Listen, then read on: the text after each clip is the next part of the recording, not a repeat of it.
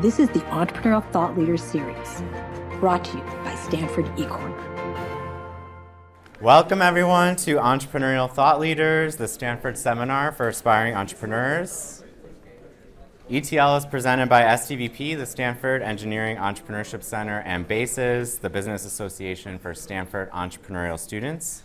I'm Anthony Ruth. I'm the Director of Strategic Communications at STVP, and today I have the pleasure of welcoming Sarah Lamaison to ETL. Sarah is the co-founder and CEO of Dioxycle, which is pioneering sustainable chemistry by building breakthrough technologies that convert industrial carbon emissions into everyday chemicals with unprecedented energy and cost savings. In 2021, Sarah received the L'Oréal UNESCO French Young Talent Award for her research in CO2 conversion and received the French National iLab Innovation Prize with her teammate, Dr. David Wakerly. She was selected as a Breakthrough Energy Innovation Fellow, and that was in 2021, and featured in the Forbes 30 Under 30 list in 2023. Sarah also holds a bachelor's from École Polytechnique in France and a master's from the University of Cambridge, and she carried out doctoral and postdoctoral studies between Stanford and Collège de France.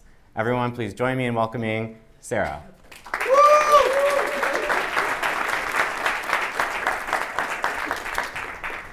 Well, hi everyone. It's a great pleasure to be here. And as it was said, I'm particularly pleased to be here after spending 2 years here between 2019 and 2020, which were really amazing research years with my co-founder David. So yeah, very excited to be discussing what we have been doing so far.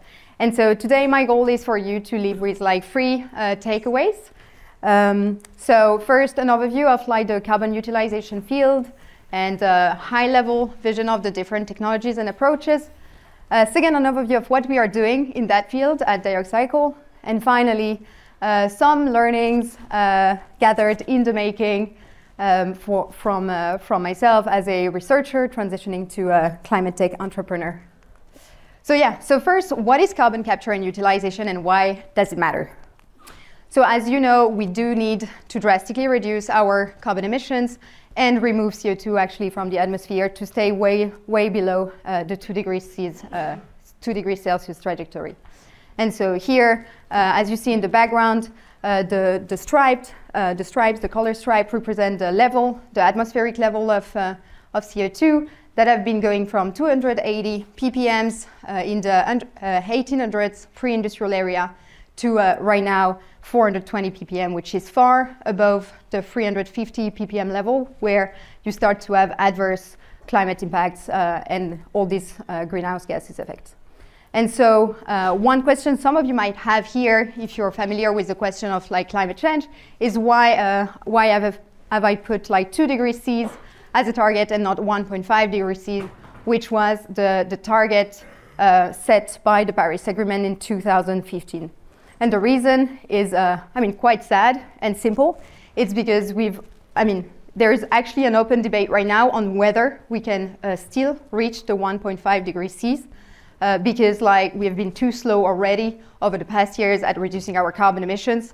And so it's really a question of now trying to limit this global warming to 1.7, 1.8 degrees C, which is already going to be a challenge. And so, how do we inflect that trajectory? How do we reach net zero by 2050? Well, I have a good news, which is the fact that the first answer to climate change is sobriety. And it's each of us who can have an impact, you and me, by changing our daily behavior and, reducing the frequency of our flights, eating less meat, and doing different things like this. And so this 5% is the projection of emission reduction we can target by 2050 by just sobriety. And so just to give you a few order of magnitude, today the average carbon footprint of an American is between 15 and 20 tons of CO2 per year. And so we emit equally 1 ton of CO2 when we do one round-trip flight between New York City and San Francisco, when we eat twice a week a beef steak, all of that for a year, or when we commute 15 miles per day to work for 1 year. And so by changing any of these behavior, by cutting down any of these, we can actually already diminish by 6% our personal carbon footprint, and of course even more if we do all these different things.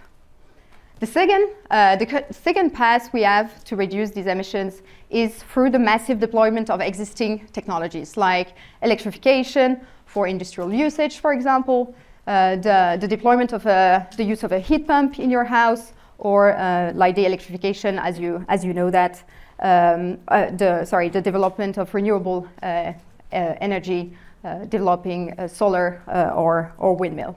And so again, to give you a few order of magnitudes, by upgrading a house with a heat pump, you can save up to 8 tons of CO2. So quite significant, again, if you compare that to the carbon footprint of an American. Or if we shift now to 100% renewable, our own electricity, personal electricity consumption, we can save up to 4 tons of CO2 per year.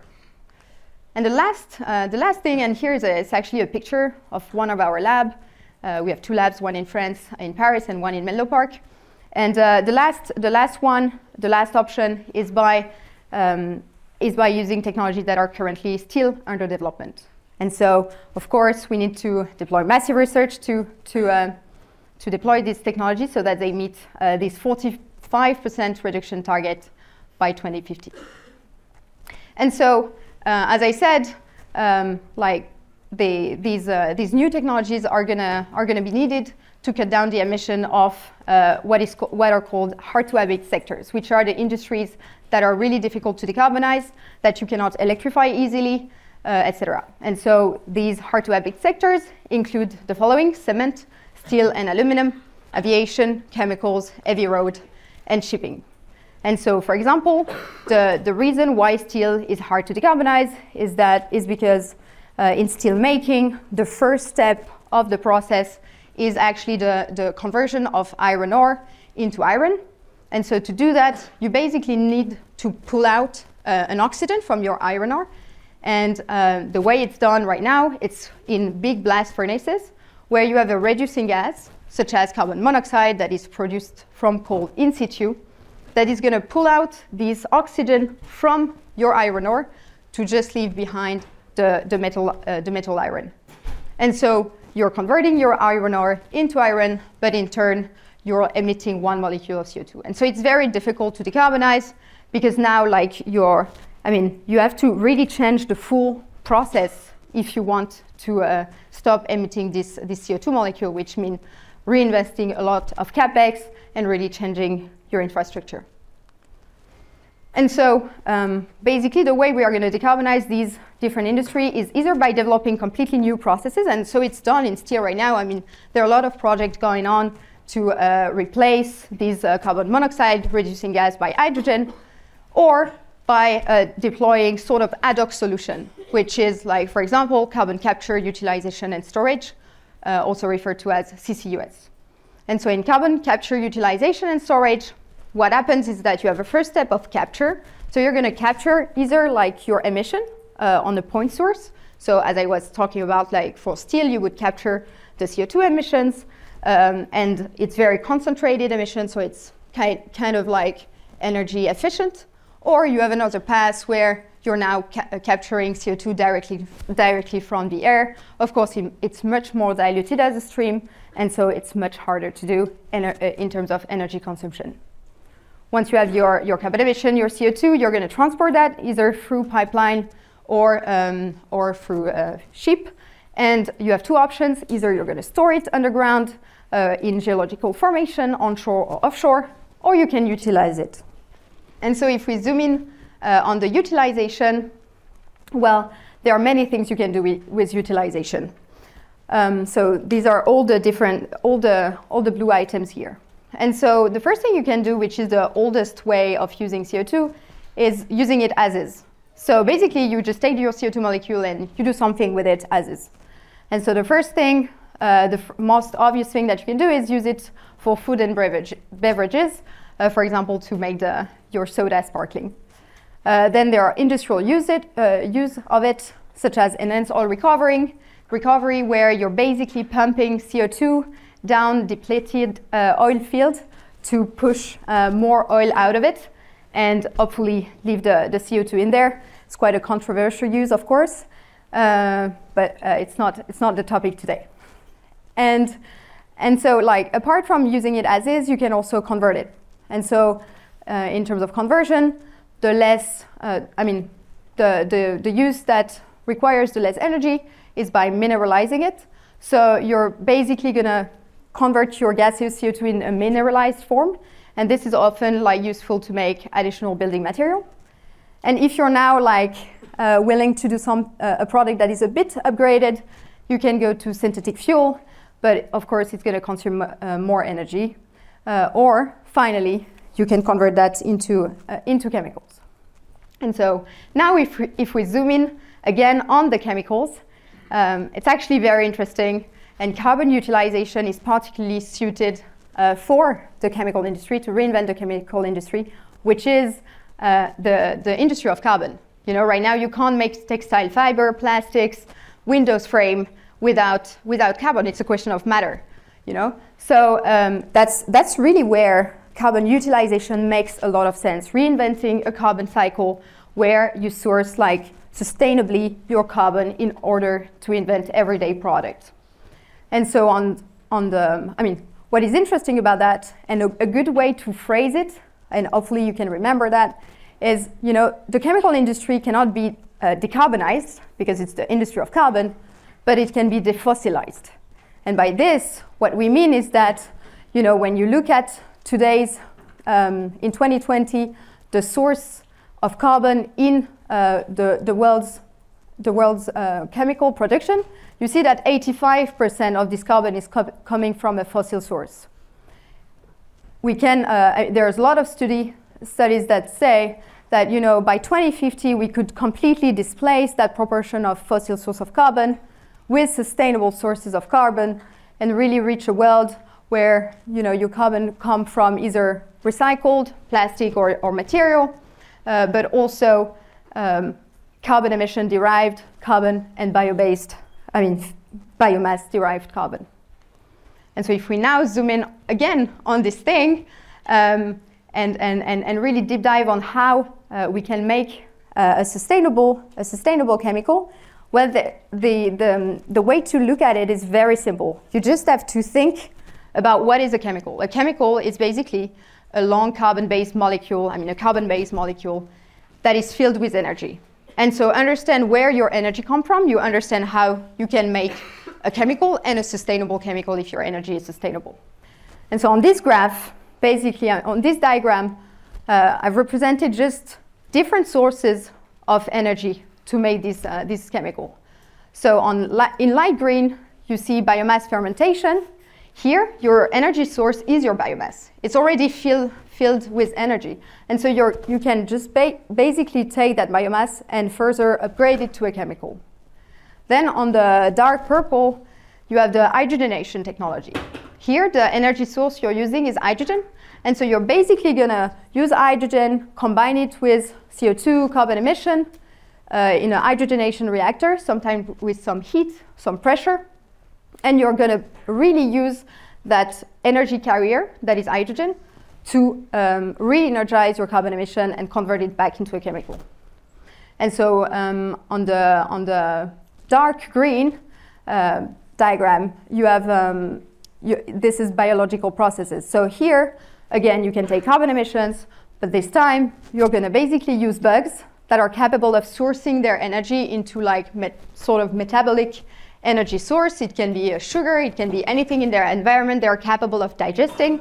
And with that energy, they are going to be able, again, to convert your carbon emission into a chemical.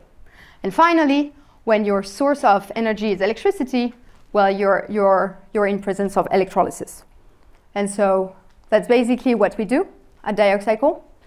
So we develop breakthrough electrolysis technology to convert carbon emission using just renewable energy into sustainable feedstocks, and in particular, chemicals. So I think by now you've understood that society does need to reduce carbon emission and still needs to produce cost-effective chemical. And so that's what we are focused on, with a big emphasis on the cost effectiveness of the process. Because if you really want to trigger fast adoption of a technology, you have to align economic incentive with the environmental incentive, or at least that's what we strongly believe at Dioxycle. And so the way we position ourselves is that we provide a solution to help carbon emitters decarbonize their process cost effectively by basically helping them to reduce their emission while profiting from the sustainable chemical they are producing.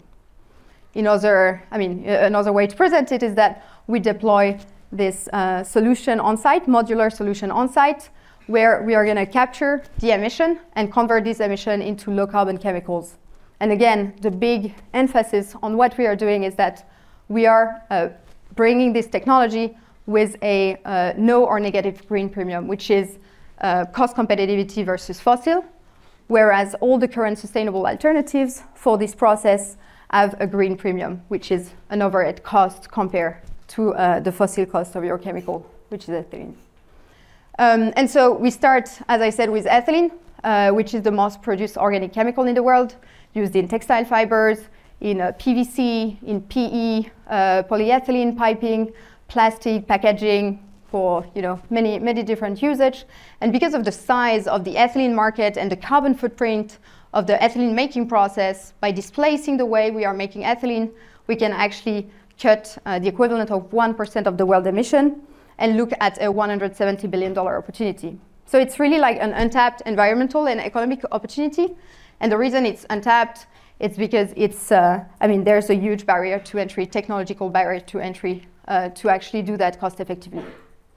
So our team, we were introduced before, but David and I, we co-founded the company so in January 2021, after 5 years of academic research between Collège de France, Cambridge, and Stanford. And now we bring together 20 people, some of them are in the room, from 10 nationalities, comprising 70% PhD, because as I said, the biggest barrier to entry is technological. And we operate from 2 sites in Paris and Menlo Park. And so in terms of funding, we've raised 26 million to date, latest round being our Series A, led by Breakthrough Energy Ventures and Lower Carbon Capital, and with the participation of Gigascale Capital, and we were very lucky to be part of the Breakthrough Energy Fellowship before. And so how does it work? How does it work? So basically, we developed this novel type of low-temperature carbon electrolyzer, where we feed in carbon emissions, water, and these are going to be exposed to what we call catalytic core, which are like active surface areas, which are going to be able to convert this carbon emission into the product, the main product, ethylene, and some byproduct using electricity. And so each catalytic core comprises 3 elements: an anode that is doing an oxidation, separated by a membrane from a cathode doing a reduction.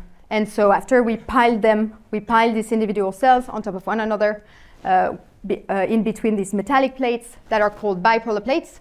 And the role of the bipolar plates is to funnel the reactant in and the product out of this stack. And so what's unique about us, apart from the product we are making in the electrolysis field, is that we innovate at all levels. Since day one, we had a very integrated approach, innovated on the component level, developing high energy efficiency catalysts, super low-cost membranes, at the system level by developing novel stack design, which are extremely energy efficient and reach high yields, and a software layer also, like continuously improving the operation of this stack. And finally, we also innovate at the industrial level by developing integration schemes to really make sure we integrate this technology within existing processes so that we minimize the overall cost. And we also valorize stranded assets, which are like the industrial assets you have on these plants. And so by doing that, we are really the first one to put forward the following value proposition, which is like producing sustainable ethylene at fossil ethylene price. And so if you remember my little diagram from before, if you want to produce sustainable ethylene, again, you have these 4 different pathways based on the way you're feeding, you're bringing the energy to make your final molecule. But as you see, none of them, whether it's like biomass, from hydrogenation, or from biological process, I mean, none of them right now is cost competitive with fossils. They all suffer from a green premium. And on, by contrast, we come in with like a value proposition of no or negative green premium, which again, we believe is going to be key to trigger large adoption. And so, I mean, this is again a huge opportunity in terms of like environmental impact and economic impact, because right now ethylene is made through steam cracking of fossil feedstock, whether it's naphtha or ethane. And the carbon footprint of that process is between 0.9 and 1.7 tons of CO2 per ton of ethylene. Instead, not only by using our process, not only we cut down these process emissions, but we also are going to now take some other carbon source from another emission and embed it into the ethylene, so that the net difference between this process and the fossil process is between like 3 and 5 tons of CO2 per ton of ethylene we produced, depending on the carbon footprint of our electricity. And so in terms of like total carbon impact potential, given that the ethylene production in the world is around 200 million tons, I mean, you do the math, it's somewhere around 700 million tons of CO2 per year that can be displaced, which is over 1% of the world's emission, far over 1% of the world's emission. So that's what we do. And so now, in terms of like the learnings, I just wanted to give you like a kind of unpolished opinions about the traps to avoid when you're starting a climate tech startup. So, I was there before, like you, finishing my academic studies, and the goal is to, what is success when you're starting a climate tech startup? Success is developing a company that is capable of cutting million tons of CO2 per year. So, that's the definition of success. And so there's a lot of things that can happen along the way. Again, these are my opinions. So I think the first trap that we can fall into, when you come out from school, is that you think you know a lot of things because you went to a top school. And so I'm saying that laughing because it's actually a good thing sometimes to be very confident when you don't know a lot your industry, because sometimes you probably wouldn't take the risk of starting a company if you knew like how hard it is later and how little you actually knew back then about everything that was waiting for you. So I would say that is kind of the first trap that can happen. And so my advice for this would be to always keep an underdog mindset. And by this I mean don't assume that academic knowledge is real life knowledge, although it's very powerful, very important to have it. There's so many other dimensions in the rest of the world to optimize for, and that are needed to develop, to have a successful career and to do something meaningful, that I think it's really important to keep this growth mindset and keep asking for advice all the time early on. A second thing I have perhaps for people joining companies early on, especially in startups, is don't care too much about the title.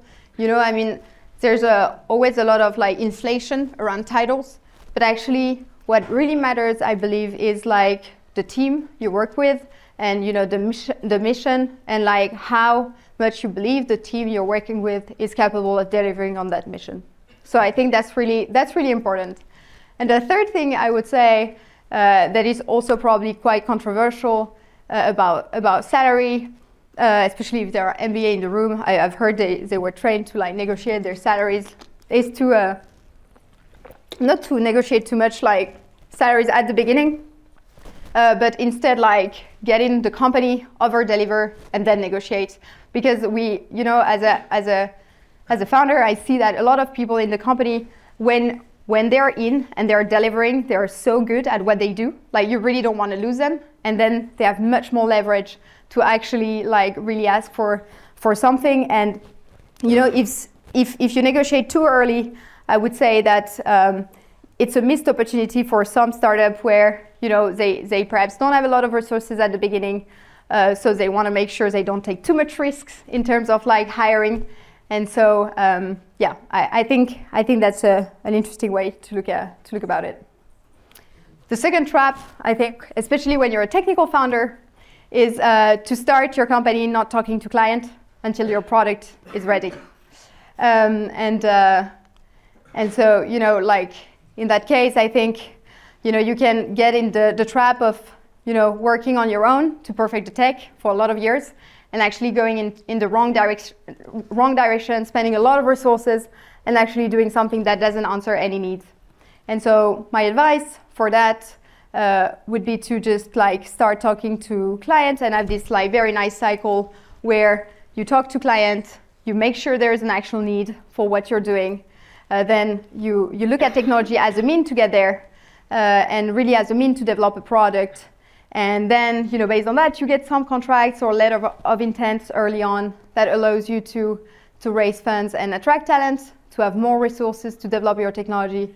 And so as a result, you're improving your product and scaling it up. And you go again. You go back, see your client as that if this time your product is answering their needs, and you improve based on that. So that was for the second trap. The third trap, and again, I think quite controversial, is you know, you've done all these things. Now you've talked to all these clients. You've started pitching this to a lot of venture capital, and now you like talking too much, and you lose sight of what you're here for. And so I think it's important to remind that, you know, climate tech needs much more science than talk. And by this I mean, you know, it's not a type of industry where like making an iPod where like the idea of the product in itself is quite genius. Like here, the problem and the need to solve is quite obvious. Like we have to reduce carbon emission. Industrial players are happy to do so, but they need something cost competitive. That's quite simple. And the question is who can do it, like cost efficiently, energy efficiently, so that they will adopt that at a price that is competitive with what they used to do before. So this is, I think, quite important. And I would say, you know, based on that, the main thing, if you want to work in that field, to do is to really get technical. And by this, I don't mean just scientifically technical, just like knowing your industry, understanding your industry, understanding even how like sales are done in your industry, but like really understanding your industry from like a process perspective, etc. And so I think that, you know, in climate tech, and it's pretty obvious, but technical breakthrough are the main unfair advantages. You know, you're always asked, oh, what is your unfair advantages? And in climate tech, I have a hard time thinking of any other unfair advantage other than a technical one. So that you have something that just is actually better. The second one, the second thing also is, you see that when you talk to VCs and you talk to clients, a working pilot, you know, is much more convincing than a slide. So it's also why I think really like trying to deliver technically very fast is really important. And so that's really important. And so to be again a bit boring, but I think in terms of like thinking about a career, being mission driven, when you really think about it, what does it mean? I think it's to really apply your skills where they are the most valuable. And so perhaps it doesn't mean founding a company, and perhaps it means like joining a company that is actually already answering. Working on the topic you're working on. When we started the company, Dioxycle, there was one company in the US. I mean, most of what was done was in the US. In America, there was nothing in Europe. We wanted to start something in Europe, and so we were like, okay, perhaps we do have to start on our own. But you know, like we really ask ourselves, is there another force we can join to help before starting a company?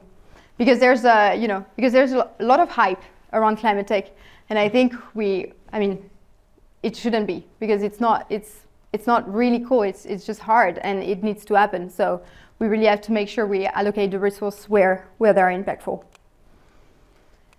And then, so once you've done all this, I think one of the traps you can face is you don't ask yourself the hard questions.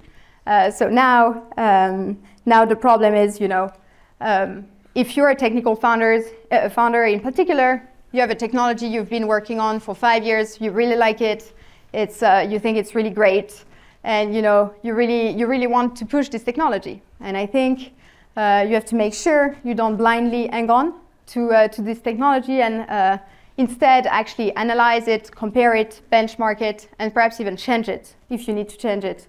And I'm saying that not lightly. And at the beginning, we started with David working on CO2 to CO, so conversion of carbon dioxide to carbon monoxide, which is a precursor for jet fuel. And so, we really pushed the performance of the technology to top level. We really delivered on the different milestones we have set for ourselves. And at the end of the day, we did the math, we did the techno-economics, and even then, with the best performance possible, we realized, perhaps it wasn't so better than other options, that people would actually take the scale-up risk and pay for that scale-up risk. And so at that point in time, which was very early on, we were like, okay, let's go back to the drawing board. And we looked at the different products we could make, and we decided to go to ethylene, which is a much higher added value product, harder to make. But we were like, if there's a play, it's there. It's where it's hard, where no other technology can deliver on that. And so I think that's really, really important. And not only you have to coldly look at your own technology block, but you also have to coldly look at the full process and make sure you look at the full process. When you think about our technology, electrolysis, so you're converting, you're making a product, but it's mixed with unreacted carbon emission. And so, there's always a question of, you want to separate this unreacted reactant from the product.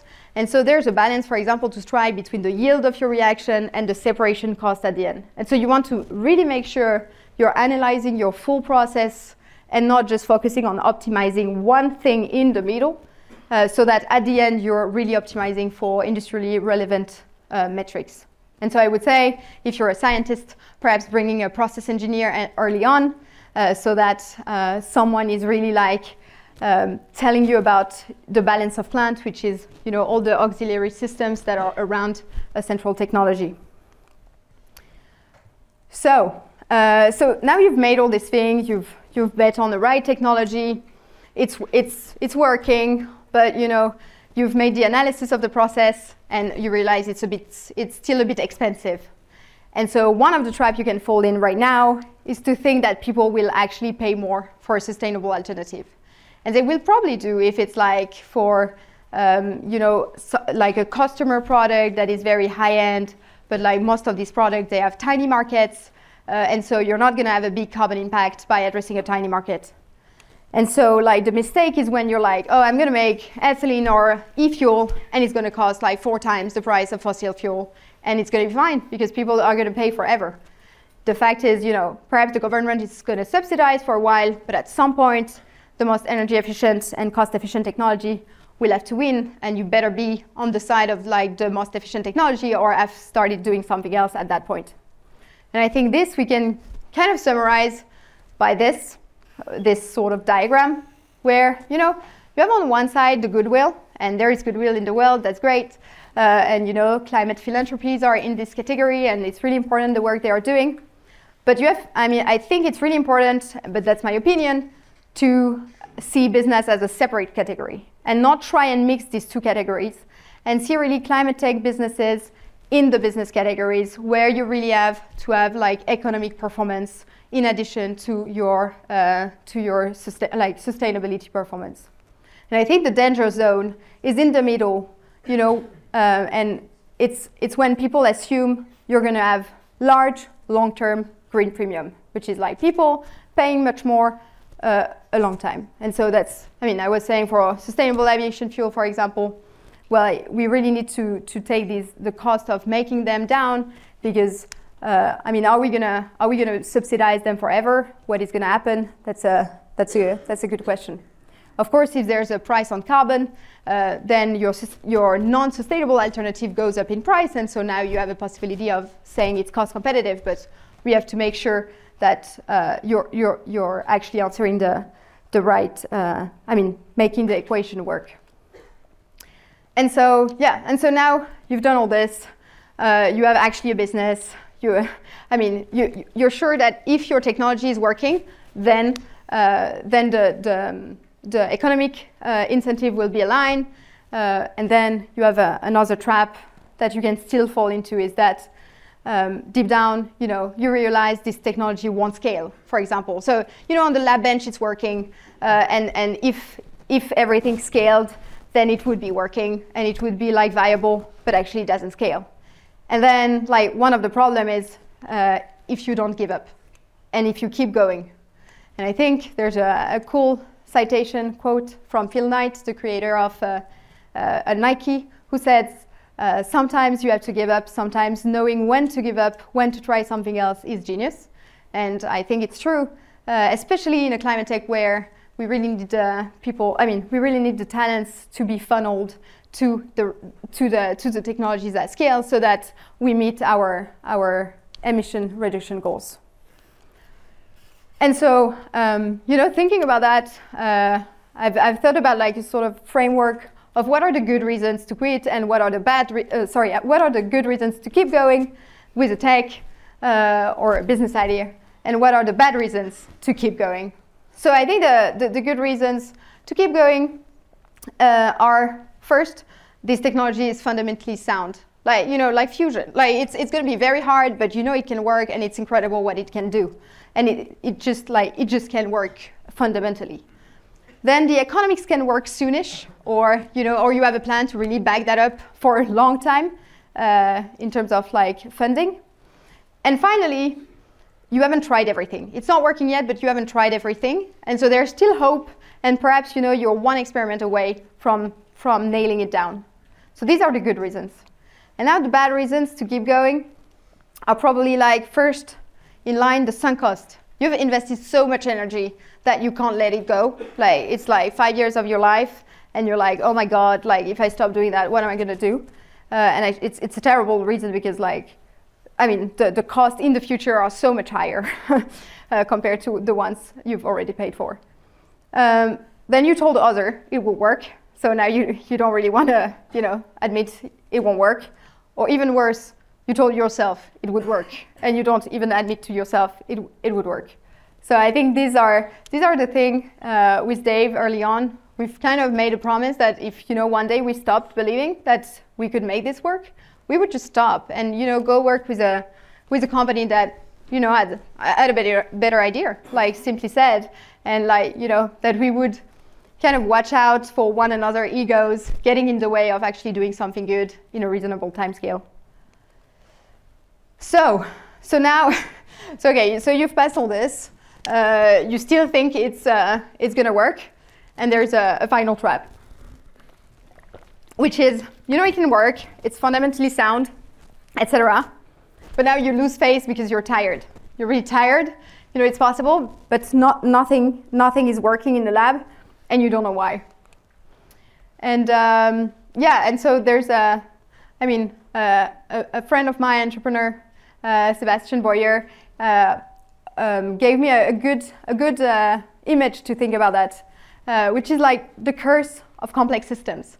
So, you have to imagine your system when you're working on a complex technology as a sort of series of components, and they are all in series. And as you know, from your electricity courses, when one thing is not working, then the series line is not working. And so here on this graph, you basically represent the probability of a system comprising n components of working based on the probability of one component working. And so you see that when you have one component, n equal 1, it's very easy. It's linear, of course. But then as you increase the number of components, there are more and more probability that the series of components won't work at a given probability of one component working. And so you end up, when you have a lot of components, you end up by having a very long portion, a very long time where your system is not working, although you're incrementally optimizing each of your components. And you have to really reach a threshold where, above that threshold, above that like probability of working of one component, the series starts working. And I think that's that's a very important thing, and we had that a lot also at the beginning. We still have systems that don't work, and you test one hypothesis, you think it's not like, you think the result is negative, but it's actually kind of a false negative because there's still something else that is not working, and that's really hard. And the answer to that is to keep pushing. And actually, there's a second part to that quote of Phil Knight when he says, sometimes you have to give up, sometimes knowing when to give up, when to try something else is genius, which is giving up doesn't mean stopping, don't ever stop. And that's the answer to the last trap. Thank you.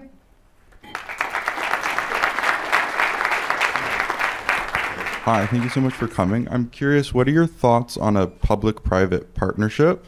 And have you explored private partners like Generate Capital, which is a public benefit corporation that turns technology projects into infrastructure, so customers don't have to take risks they don't want to take or spend money they don't have to? For reference, Generate Capital operates the electric batteries on Stanford's very own Marguerite buses circling campus right now. Yeah, so sorry, I'm not familiar with Generate, well, I would say like public, if you're mentioning a partly public funding, I think it's really important to bring in like both public and private capital, especially for like first of their kind pilots. For example, there's a program, Breakthrough Energy Catalysts, that fund first of their kind large plants. And so it allows to de-risk a part of these plants for the industrial partner who is like co-funding the rest. It's not really public because it's a private institution, but it's like philanthropic money. So that would be my answer. I'm not sure I'm replying. I'm sorry. So for the audience, I know a little bit, but if you were to frame your journey, because you talked about starting in academia, and where you are now is in a pre-commercial, commercial, on that spectrum of where are you on the journey of really generating revenue as a company? Great question. So we are pre-commercial. We do generate some revenues through like feasibility study and really early like customer engagement. But so the goal of our Series A is to do our first industrial pilot. So that's happening now. Hello, Sarah. Thank you so much for your talk. I think it was very inspiring hearing kind of your journey and then all the traps that we can fall into as founders. I had kind of two questions. What do you mean by being technical? Do you mean like pursuing a PhD in academia or spending like 20 years in industry? And then my other question, which you kind of touched on, is do you believe that most people innovating in the climate tech space have to be coming from very like research heavy backgrounds, or are there other ways in terms of like innovating business models or finding different paths to value? Yeah, great question. So yeah, when I say technical, that I didn't say get scientific, because I was actually on purpose trying not to say like do a PhD, that's the only way to get there. It's more like know your industry really well, like really understand, like spend a lot of time in industry, I think is a good idea. Like first, especially on chemical engineering stuff, you probably want to have done some process engineering somewhere, chemical engineering, to understand how it works, which we didn't. But so early on we were like, okay, we have to hire a process engineer, we have to hire someone who is very good at stacks, we have to do all these things. So get technical in the sense that spend a lot of time really making sure you have all these skills in your team if you don't have them yourself. I would say though, like, I think it's really hard to hire people who are very, very technical if you're not yourself like capable of really like pitching them something very strong. Any knowledge you can acquire is really good. Then you have other like version where, other routes where you can start businesses which have a climate impact, which are a bit less technology heavy, but that's a different story. And here it's more like you can start it if you have a great idea, and that's easy. I forgot your second question. I'm so sorry. Always more kind of touched on it, but are most like climate innovations based on like research and academia, like in terms of innovations, or is it? Have you seen like successful climate tech startups where like in the software space, maybe like carbon markets or other like really innovating like business models? Yeah, I mean, there's a lot of cool stuff to do in the software industry as well. Then it's just it's just, I think it's I mean, carbon accounting, for example, is very crowded, I think, as a space. So yeah, I mean, I've seen a lot of things that works very well, like Watershed or things like these kind of companies. They're great. It's very different. I'm just saying, you know, like a lot of the things we need is also very, I mean, very industrial. Unfortunately, it represents a lot of the, like in terms of proportion of the emissions, it's a lot. So we probably need a lot of people to kind of sacrifice and go in there, you know. Thank you. All right, you guys, that is the end of today's session. Can we please give Sarah a round of applause? The Entrepreneurial Thought Leader Series is a Stanford eCorner original production. To learn more, please visit us at ecorner.stanford.edu.